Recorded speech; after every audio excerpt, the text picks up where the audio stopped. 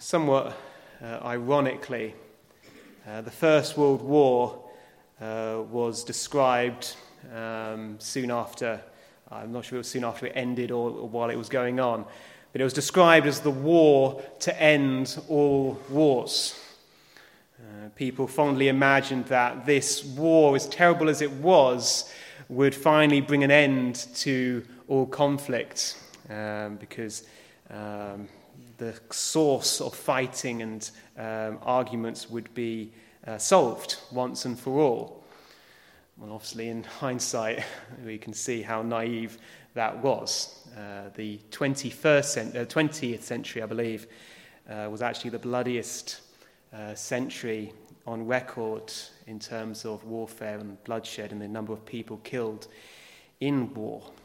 The First World War was followed by the Second World War, and countless numbers of other wars have happened since then. And of course, today, we seem potentially on the cusp of another great war. And you might wonder, well, where's it all heading? Where's it all going to end? You see all the infighting and the squabbles, and not just between enemy nations, but even within the nations we would describe as allies and friends. We see there's so much division and animosity. Yes, in America we've had the recent midterm elections, and you can see how divided the United States is. 50-50 on two different sides of the picture. And you wonder, where will it all end? And look at our own situation here. A government which, until recently, perhaps still is in turmoil. And you think, where will it all end? Well, the Bible tells us. The Bible tells us where it will all end. In these verses, God speaks through the prophet Isaiah, and he tells us what will happen in the end. Look at verses 1 and 2. It says, "The word that Isaiah the son of Amos saw concerning Judah and Jerusalem, now it shall come to pass in the latter days." God speaks through his prophet Isaiah, and he says, this is what's going to happen in the latter days. God tells Isaiah where history is heading to. So many people want to know what's going to happen at the end, don't they? People have all sorts of theories. They look at all sorts of prophecies. They look at the Bible, and they look at other books and try to figure out what the end has in store for us. But God tells us clearly. He tells us that in the last days, the Lord's house, verse 2, shall be established on the top of the mountains. God knows exactly where this world is heading. Despite all the confusion we see, that's just like looking at the reverse side of a cross-stitch. Have you ever looked at the bottom of a cross-stitch? It looks a mess. But turn it round, assuming it was made by a good cross-stitcher, it's beautiful. But underneath, it's a mess. And that's like us. Everything seems in turmoil. This world seems to be a disaster zone of troubles and wars and disaster. But God knows where it is heading. And so what I'd like to do this morning is just look at what God says will happen in the end. What will happen in the last days. But before we get into the three things which God tells us, it's important to understand something that the Bible teaches. The Bible teaches that there is an end time coming. There are last days yet to come. Nevertheless, there is a sense in which we today are living in the last days.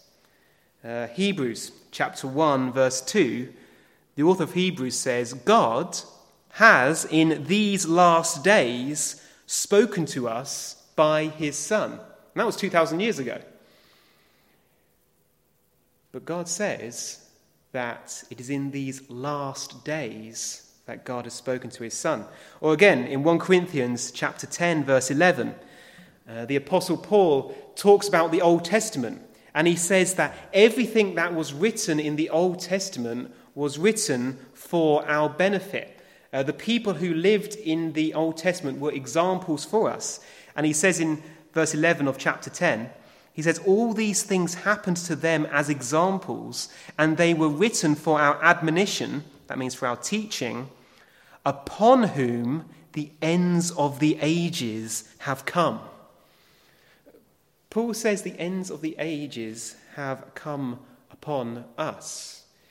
Because what that means is God has nothing left to do, or no major event yet to accomplish, until he finally restores all things. God has accomplished everything he needs to, major event that he needs to, before the end can come. So although we have final days yet to come, there is a sense in which we are living in the final days now. And so when Isaiah in these verses talks about the latter days, he is certainly talking about days which are yet to come for us, but in another sense he's also talking about the time we are living in right now. If you've ever studied theology, or if you like reading theology, you may have heard the phrase, now but not yet.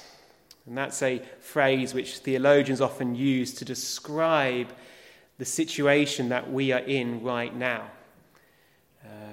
Now but not yet. For example, the Bible teaches that if you're a believer here this morning, you're saved. You're forgiven. You are, as it were, seated with Christ in heaven. You're there now, but not yet. In a sense, it's already happened. Christ has done everything necessary to save you. So in that sense, you are enjoying God's salvation, but you're not there yet. We still have to endure pain. We still have to endure suffering. But one day we will enjoy our salvation in its fullness. It's now, but not yet. Or again, Paul in the book of Ephesians, he says, we've been raised with Christ. When Christ was raised from the dead, we were raised too. Just as surely as Christ was raised, we will be raised also. So it's now, but not yet. We are, as it were, already raised with Christ. But there's a day coming when we will be physically raised with him. And you have to understand that there's this tension throughout the New Testament of this reality that we enjoy something of what Christ has accomplished for us. Everything has already been achieved, but it still has to work itself out in practice, and it will do one day in the end. So keep that in mind as we look now at the three things that God, through Isaiah, says will happen at the end. What we have to look forward to at the end of this world as we know it. God says three things. He says, 1, God will rule over the whole earth. 2, he says everyone across the world will listen to him. And 3, there will be peace on earth. There will be a worldwide peace. So those are the three things. God will rule on the earth, everyone will listen to him, and there will be worldwide peace on earth. So let's look at each of those one at a time. Let's look at the first one, that God will rule on earth. The earth will become God's kingdom. Now look at verse 2. Isaiah says, "Now it shall come to pass in the latter days that the mountain of the Lord's house shall be established on the top of the mountains, and shall be exalted above the hills, and all nations shall flow to it." Isaiah says that God's house, the temple, his palace, if you like, will be exalted on the mountains. It will be established. And this is simply a symbolic way of saying that God will reign over all the earth. He will be King of kings and Lord of lords. His house will be exalted above every other mountain. There will be no one to rival him on earth. He will be the sole King of all the earth. Really, that sums up the story of the Bible.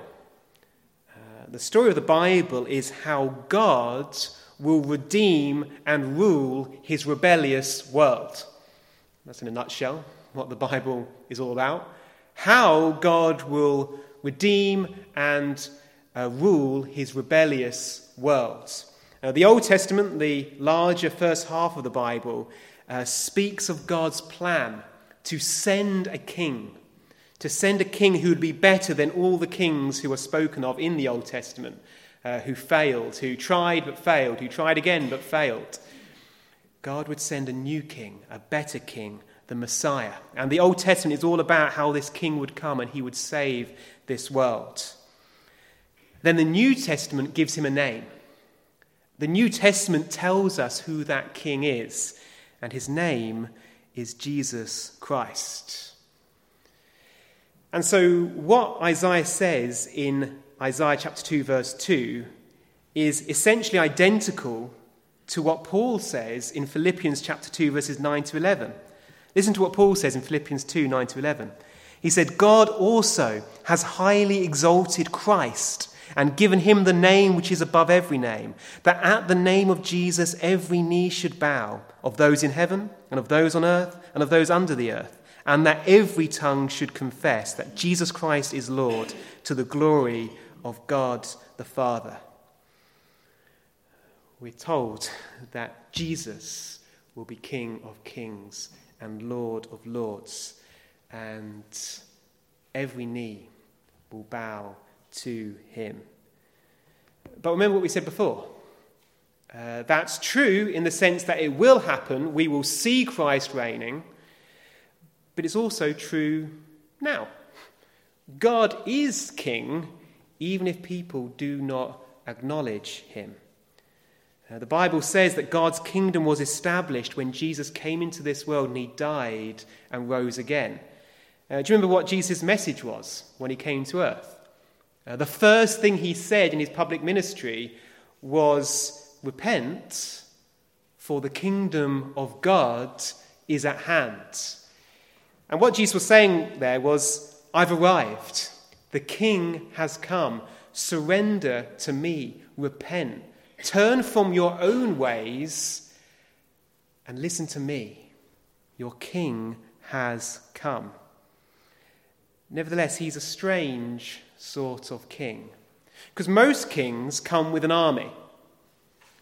Most kings come with weapons. Most rulers try to accumulate their forces and try to bend people to their will by force. But Jesus came as a baby. Jesus came as a peasant baby, born to an insignificant mother, and was fathered by at least in terms of his upbringing, by an insignificant carpenter. Jesus was not your typical ruler. And during his life, he didn't live in a palace. He didn't have great wealth. He didn't wear great robes. He even said himself that he had nowhere to lay his head. He had to rely on others much of his life in many ways. And at the end of it, he was crucified on a cross. A strange way to rule. But that is how the Bible says he established his kingdom. Because the Bible repeats it time and time again that the way up is down. And Jesus gave his life to redeem for himself a people. He died on the cross to pay the price for our rebellion, so that anyone who trusts in him can be saved.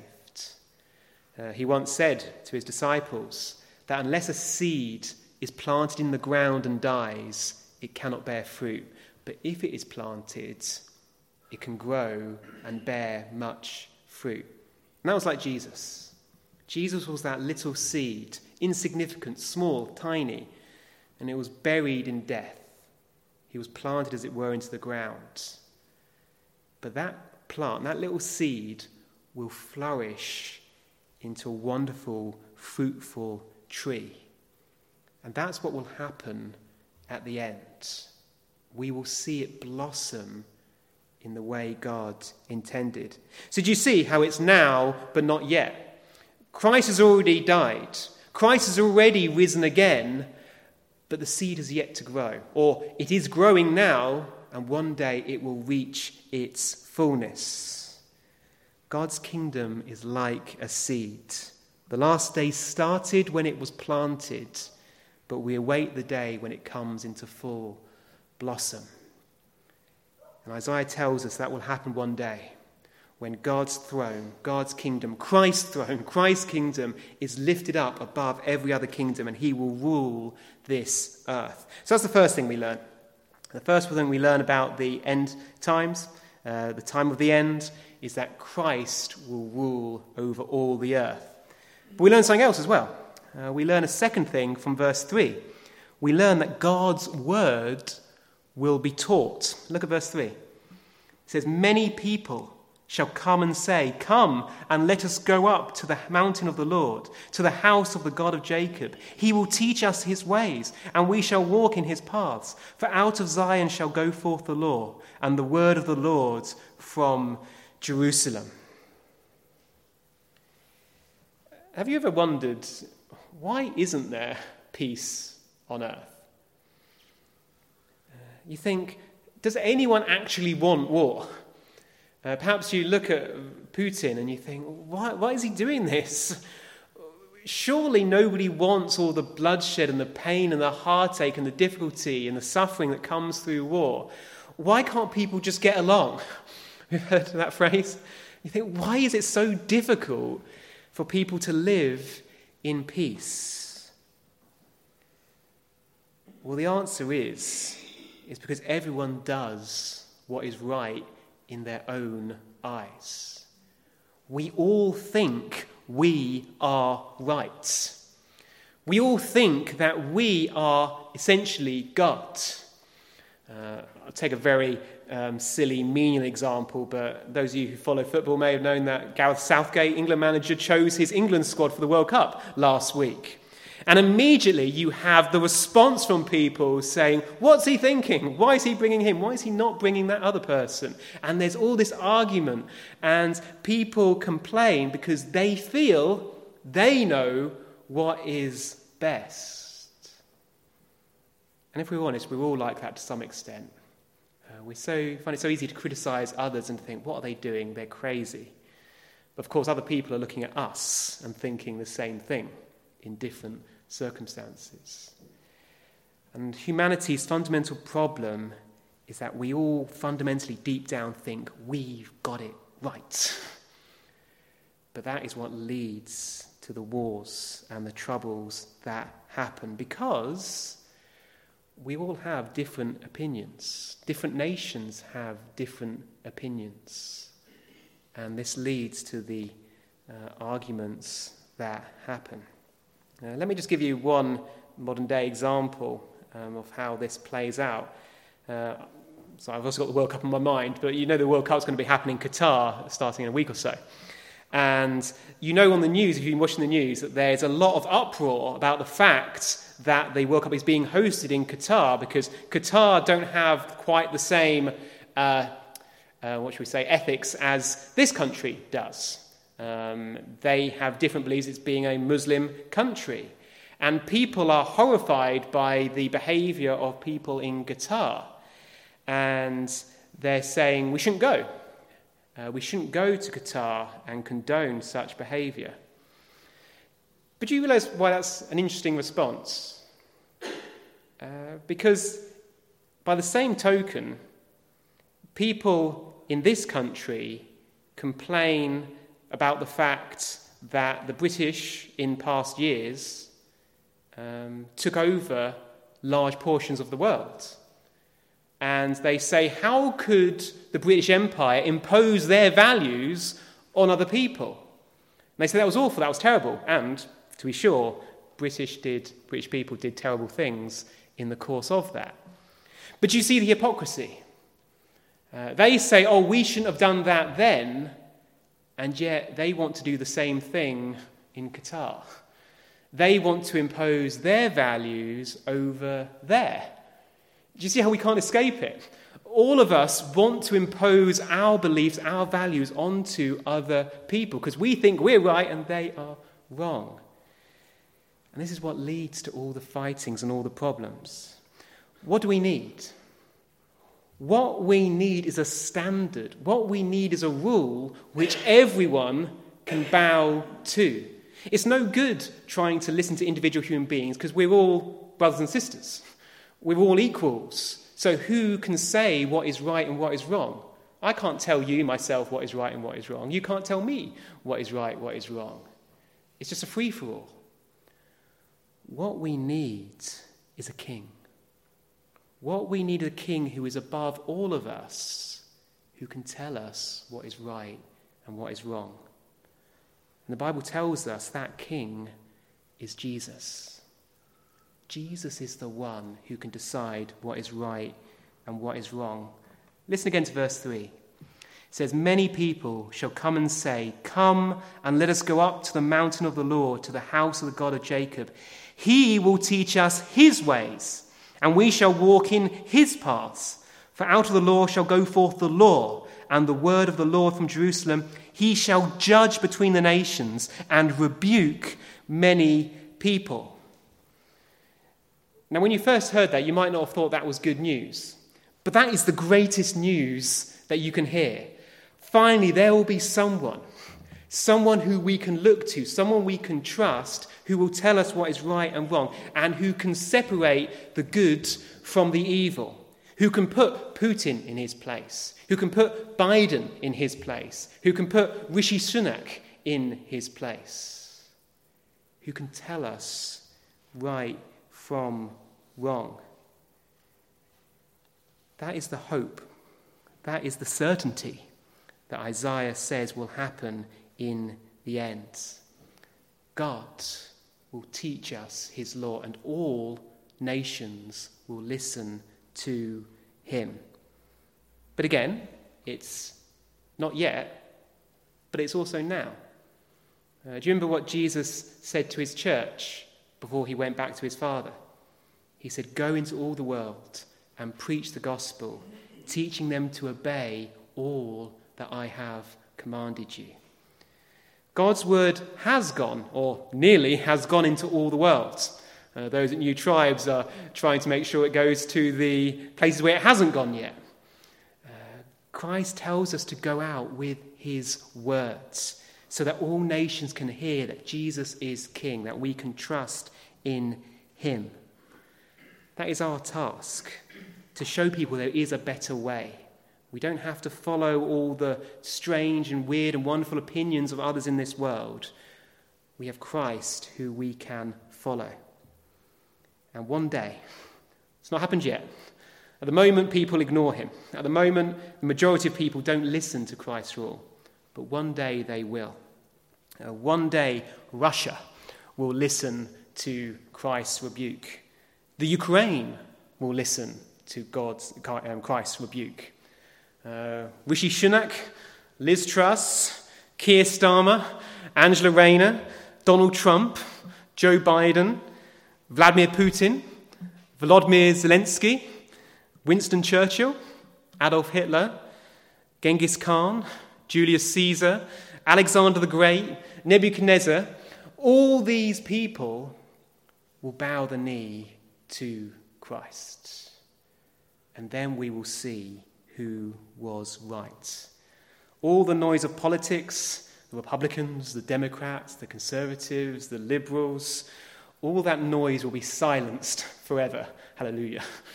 All that politics will be at an end, and we will listen to Christ, and people will follow him. They will bow to his infinite wisdom. That's the second thing that will happen at the end. All nations will listen to Christ.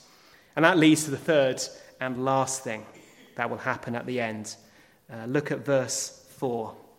It says, "He shall judge between the nations and rebuke many people. They shall beat their swords into plowshares and their spears into pruning hooks.